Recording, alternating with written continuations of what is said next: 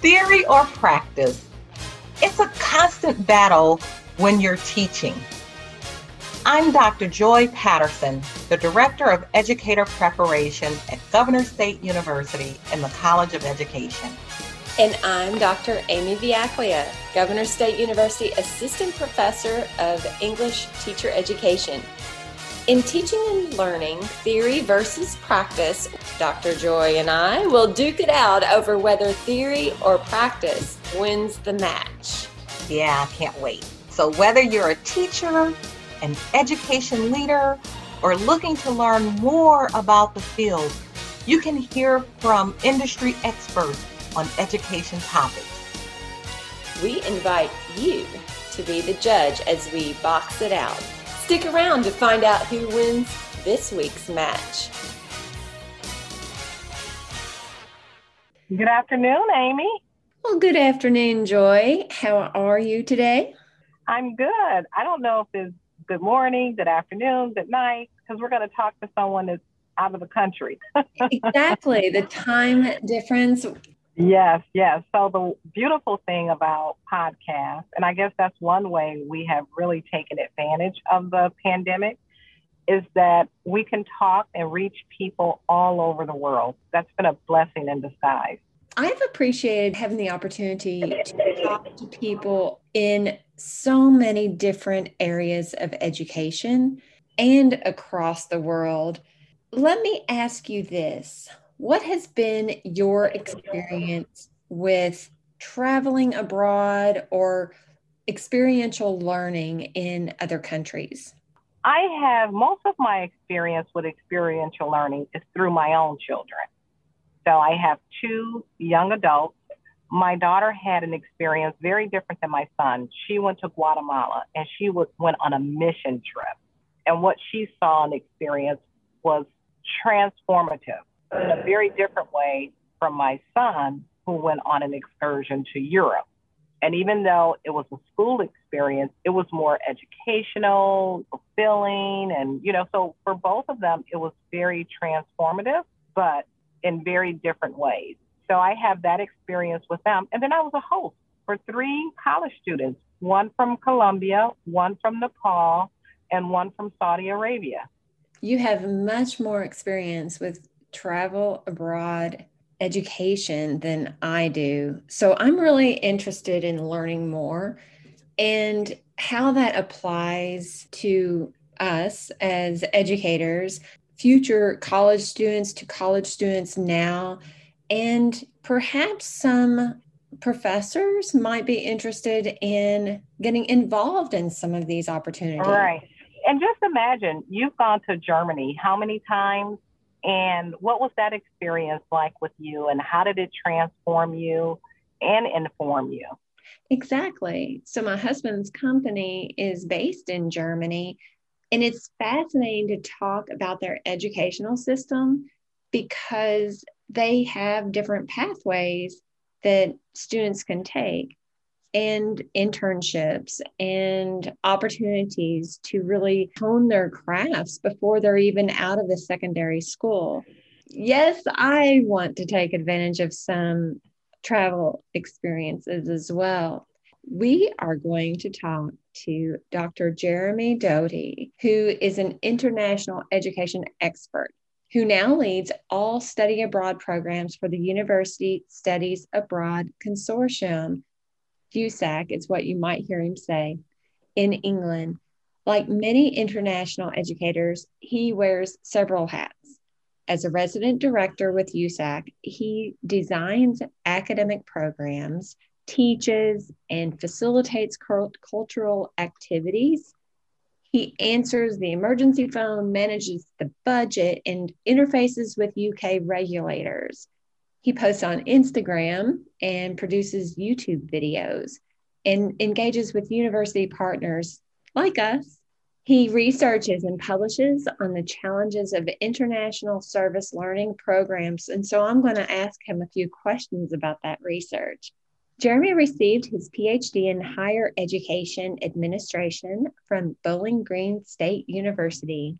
And originally from the US, he has studied abroad twice in Germany, and has worked in the Ukraine and South Africa. And we're going to learn more about you today, Dr. Jeremy Doty. Welcome to our show. Hi, Dr. Amy. Hi, Dr. Joy. Thanks for having me on the podcast. Hi. Is it okay if I call you Jeremy or Dr. Jeremy? Just call me Jeremy. That's perfectly fine. How are you? What time is it there? Yeah, greetings from London. It is about 6:00 p.m. over here, so I'm joining you in the evening.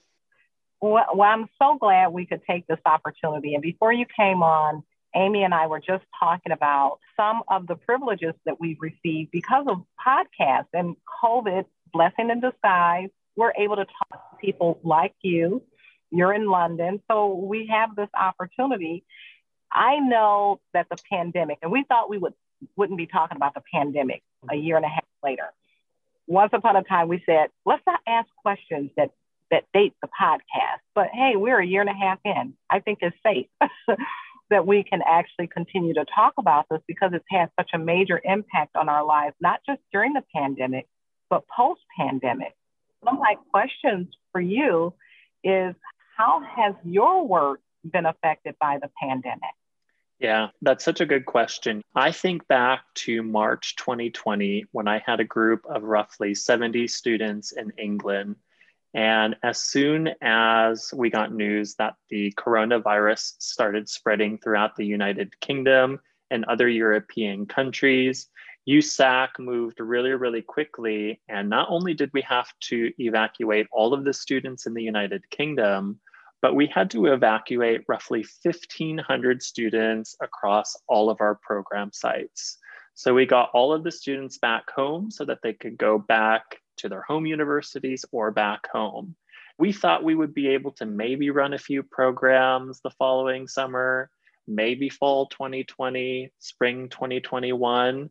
But really, we've had to suspend the majority of our programs ever since that spring 2020 semester. Wow, I can't even imagine relocating so many students and educators. How have you pivoted during this time? Yeah, that's a good question. So I think one of the exciting directions that USAC has taken is that we introduced virtual internships and online courses for our students.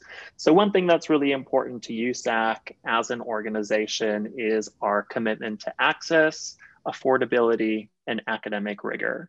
So we thought, okay, students can't travel abroad, so let's have online courses taught by our amazing faculty members abroad.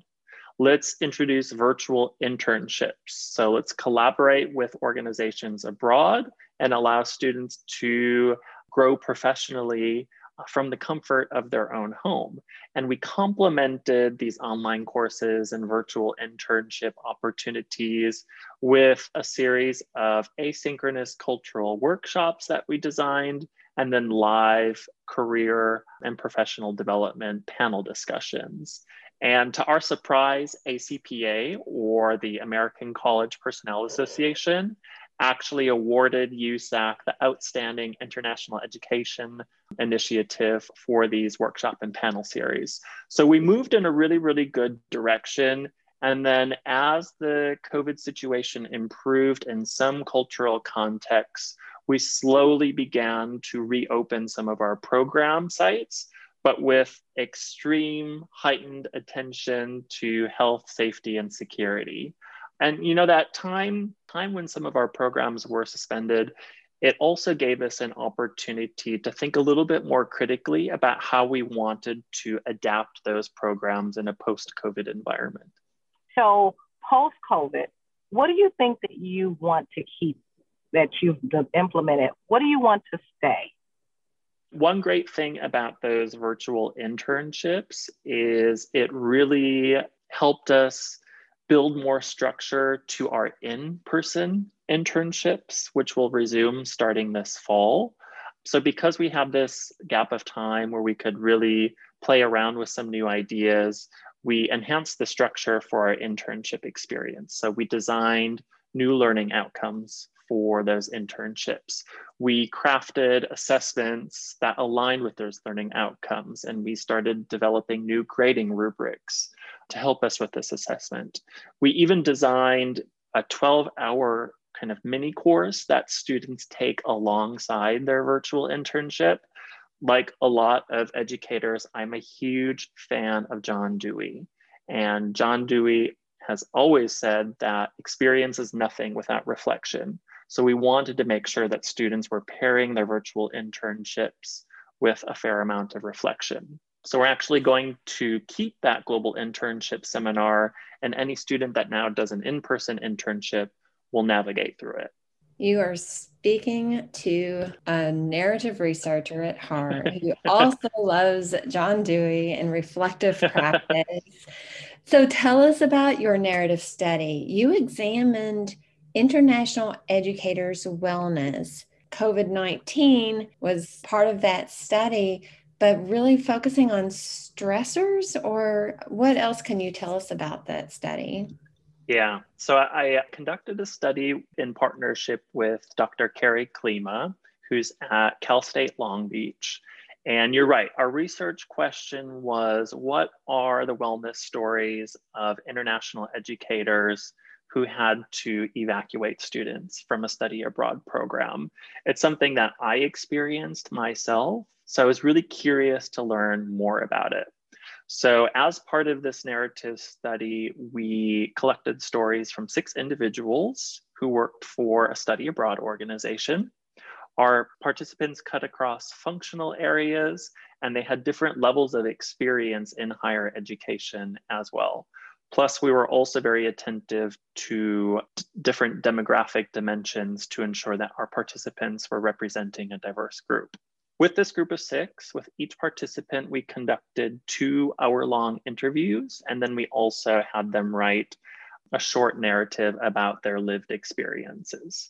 In terms of our key findings, we identified 2 categories of variables that really affected our participants' overall wellness as they worked through this crisis.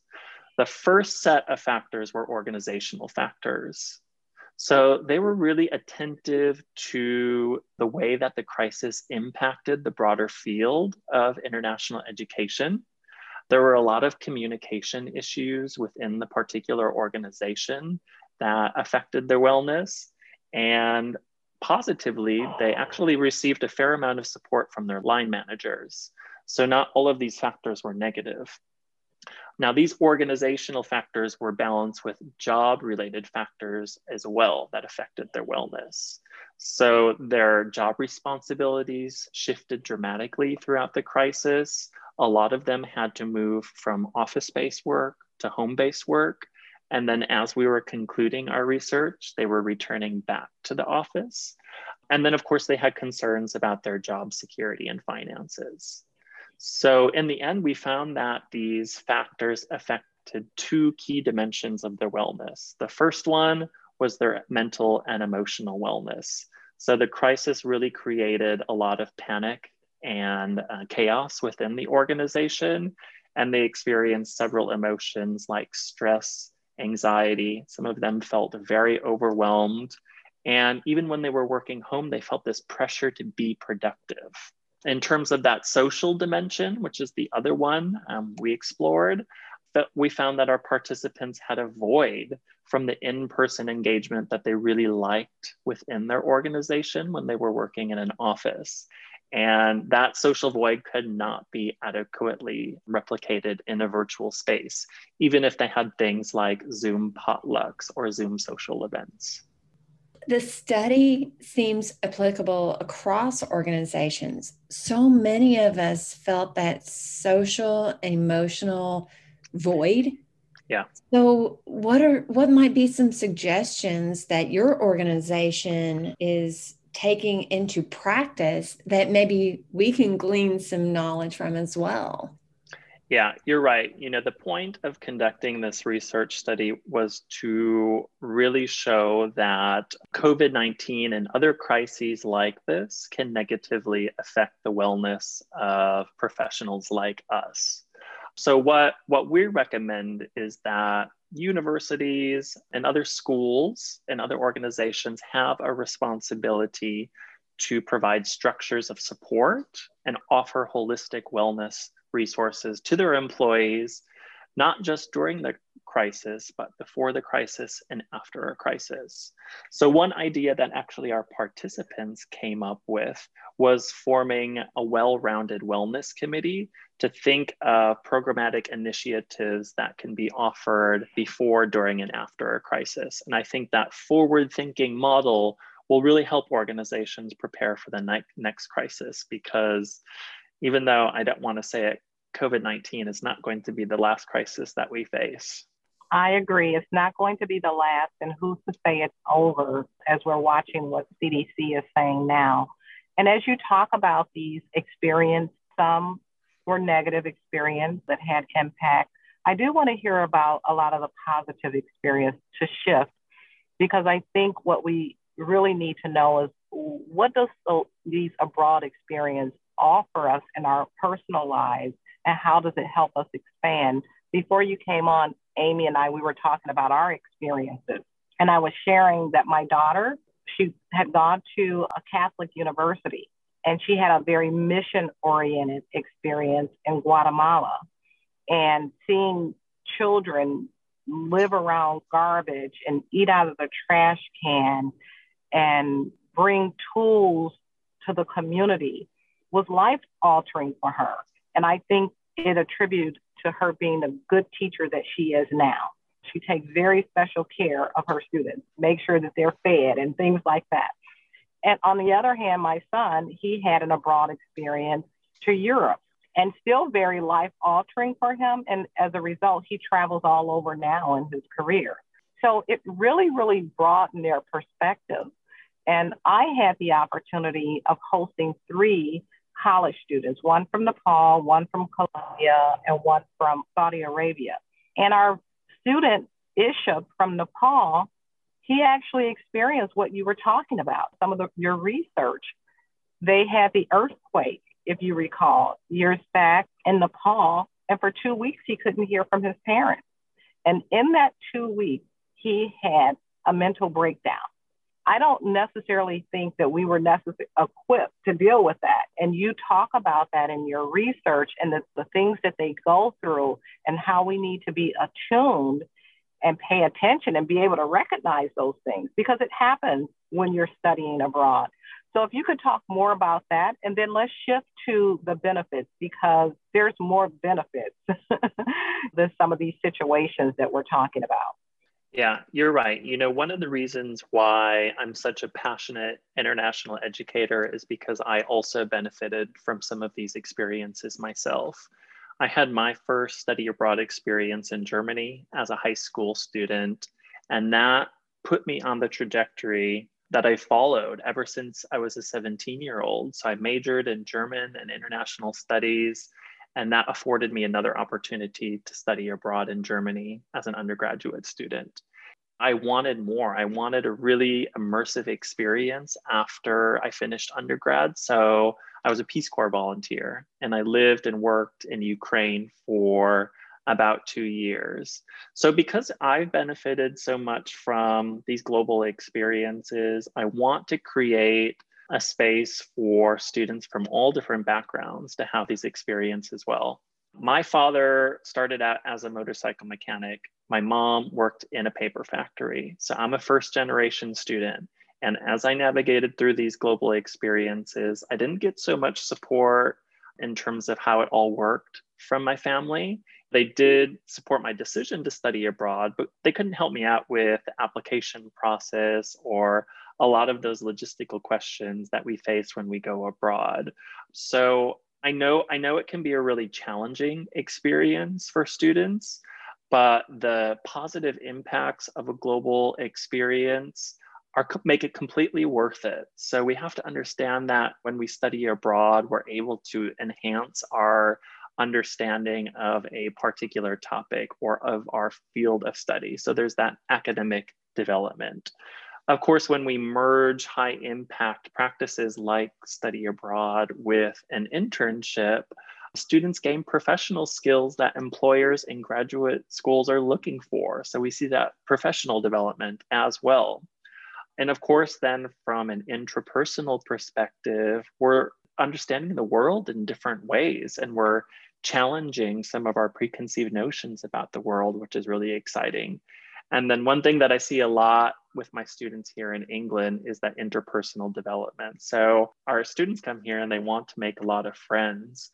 And not only do they form new relationships with community members here in the United Kingdom, but they're able to make a lot of rich connections with students from all over the world. Can you tell us more about who are the participants? I'm really interested in it from an equity standpoint as well, because for my daughter, her trip was included in tuition. And for my son, we had to do some fundraising. Interested, who are these participants? Yeah, that's an important question. So in terms of USAC, we work as a consortium of universities. So we have 35 core universities that we partner with, but we welcome students from hundreds of universities across the United States. And we offer them global opportunities across 50 programs in 26 different countries. But I think your question is really important, because if we take a step back, let's take a broader look at the international education landscape. So for this data, there's an organization called the Institute of International Education that annually produces data about who in the United States is studying abroad. And this is primarily at the university level. So out of the roughly 350,000 US students who studied abroad during the 2019-2020 academic year, 69% of those students identified as white. It's very clear that more work needs to be done to increase participation of students of color. Now, I took a look also at USAC, and I wanted to know who was coming to England to see if the student population that I work with aligned with that data. So again, during the 2019-2020 academic year, 72% of my students identified as white, and then 23% identified as a person of color. 5 students didn't report. Again, more work needs to be done. And the good thing is an organization like USAC is taking important steps in order to create more access and to diversify its population of students. What I like to do in this space is I like to think about diversity in a very holistic sense. So in addition to students of color, let's think about LGBTQ+ students, undocumented students, students with disabilities, non-traditionally aged students, and first-generation students. For example, in this past semester, I collaborated with my colleagues to offer workshops and bolster our resources specifically for LGBTQ+ students and first-generation students, just because I myself identify with both of those categories. And it's great to see that my colleagues in USAC are doing similar work targeted at other populations to increase access for them. I want to speak a little bit to the diversity when you were talking about the non-traditional age students, because Governor State University really has a large population. And I wonder about your organization or other organizations like yours who might offer opportunities for adult learners who have families or other obligations. What would you suggest or advise these students to think about? I think one thing that USAC does well is that we offer a diversity of programs. It's not that we're just offering semester-long or year-long opportunities where you're going to study in a particular region of the world. I think one thing that we're good at is we also offer shorter programs as well. So for example, we offer several 4-week summer sessions, and something like that might be a good model for a non-traditionally aged student who's looking for a shorter experience so that they can still make progress towards their graduation, but not be abroad for such a long length of time. And I know that more and more universities across the United States, like Governor State, they're offering their own short-term faculty-led programs. And sometimes these programs are as short as 1.5 or 2 weeks. And something like that is a really good opportunity for some of these populations of students, because it still, again, propels them forward in terms of their graduation date, knocks off hopefully a requirement for their degree, and gives them a taste of some of those benefits that I spoke about earlier. I think Amy is asking, how do we get this experience? But aside from us, I imagine you have educators that are listening. We have parents that are listening. We have college students that are listening, high school students. What advice or what would you say to them if they're thinking about, how do I have an abroad experience? Yeah. Well, first of all, go do it. I don't know how many people I've met throughout my 15 years of working international education who said to me, you know what? One of my biggest regrets during college is that I didn't study abroad. I'm really passionate about helping students make this a possibility. One of the best tips that I often give to folks is to start planning as early as possible. So let's say you're a student who's about to begin the fall semester at a new university. You're a first-year student and you're about to navigate through your orientation programming. I strongly encourage you to attend a study abroad session, go to your international office, or make that advising appointment either before week 1 or in week 1, because this way you'll know all of the steps through which you need to navigate. So you need to make sure you get your passport, you can identify scholarship opportunities and other funding options very, very far in advance. You can figure out which location and which program is going to best align with your goals. You can figure out if you want to do more than one program. You need to determine if you want to go summer, fall, winter, or spring. And then perhaps, like you just mentioned, perhaps you can figure out how to make it possible for your family members to visit while you do study abroad.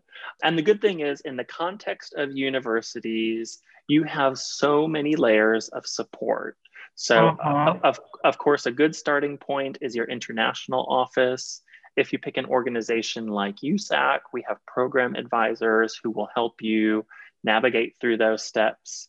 And then, like I said before, I think on top of this, we need to think about the ways that other dimensions of our identity intersect with a study abroad experience. So for example, if you're a queer student, what other resources and support can you get from an LGBTQ plus resource center on your campus? Or similarly, if you're a student with disabilities, what can your office on campus offer in the form of support? So I think it's important to think about that as well. Yeah, I think that's really important. It reminds me of going to the orientations with my son and my daughter. They both had to do like 6 different orientations prior to travel to really set them up. And I think for my son, he had some reservations, will people look like me? How will people react to me? My daughter was, I don't know the language. There's this sense of insecurity as you start to prepare. So those orientations, the more information you know, the better. So this is great information. I would definitely recommend it to anyone that can participate, because for me, it helped me become a lifelong learner. Having host students, I know it was a great experience for them, but it was even a greater experience for me and my family to have them in our home and to learn about their culture. And since then, I've visited Colombia to go see one of my host students. So you develop these relationships. So it's not just about the relationships of the people that you go with. It's also opportunities to form relationships with people in other countries. Yeah, I couldn't agree with you more. I think a lot about this in terms of building bridges, right? And I think that educators like you and me have such an important role to play in terms of designing and delivering impactful programs for our student populations. Well, we are talking to Dr. Jeremy Doty about international study abroad programs and his research on the educators and the students who've been involved in these programs. I'm interested in branching off of what Joy was saying. What if someone is interested in being involved, but they aren't necessarily at a university? They might not want to go on a study abroad trip. What can they do? So the great thing about global education opportunities is that it cuts across all different levels, right? And I think one of the exciting things about global education in a post-COVID world is we've learned a lot. I've always been a firm believer that crisis births opportunity. And in this kind of quiet time when people haven't been able to travel abroad, I think we've thought of innovative programs that can cater to populations just like you're referring to. So one thing that I always like to remind individuals about is that global opportunities don't have to be abroad. Think about your own community. Look in your own backyard. There are so many ways to engage with diverse others who come from really rich, interesting backgrounds, right in your own communities. I remember when I was working at a university in Wisconsin, one of the student organizations with which I worked developed a very strong connection with the Somali immigrant community in Green Bay. And I think that serves as such an interesting point of departure for students to learn about the world. And I also think that something like that serves as a great source of inspiration for taking it a bit further and then taking that trip abroad. You know, in addition to something like that, there are other non-credit opportunities that people can engage with. We're starting to see more and more kind of service-oriented programs where you can engage with local communities abroad, just as an adult learner or as a young learner. I know GAP programs, which are very popular here in Europe, are becoming increasingly popular in the United States. And we're even starting to see more domestic study programs as well, because again, the United States is such a diverse country that students don't even have to leave to the United States to have a global experience. That is so important that you have said this about our own backyards. Sometimes we overlook those spaces when we're trying to look too far away at another country. And yes, we have a lot of diversity ourselves. I have just really one more question. We've talked about the educator's experience, and you've mentioned some things that students have said. Now, you've conducted a study that explores experiences of students studying abroad. What is it they are saying about their experiences? Yes, a second study that I'm conducting with Dr. Alyssa Nada, who's the president and CEO of USAC, is a phenomenological study that explores the experiences of students who studied abroad during COVID. This hasn't been studied before, so we wanted to get a better sense of the meaning that they gave to a study abroad experience during the spring 2021 semester, a semester really impacted by COVID. So we worked with 8 different students. We had them throughout their semester abroad author 5 different journal entries. And then we've just wrapped up one-on-one interviews with each student. So although we're still navigating through some of the data, I'd be very happy to share some of our initial findings. What we found from these students is despite the challenges of studying abroad during a pandemic, the risks, and even some of the disappointments, because some of their courses were all online, just like in the US, they really felt like study abroad was worth it. It was a worthwhile experience. In fact, for some of the participants, they viewed that studying abroad during COVID was an escape from the chaos that COVID caused in the United States.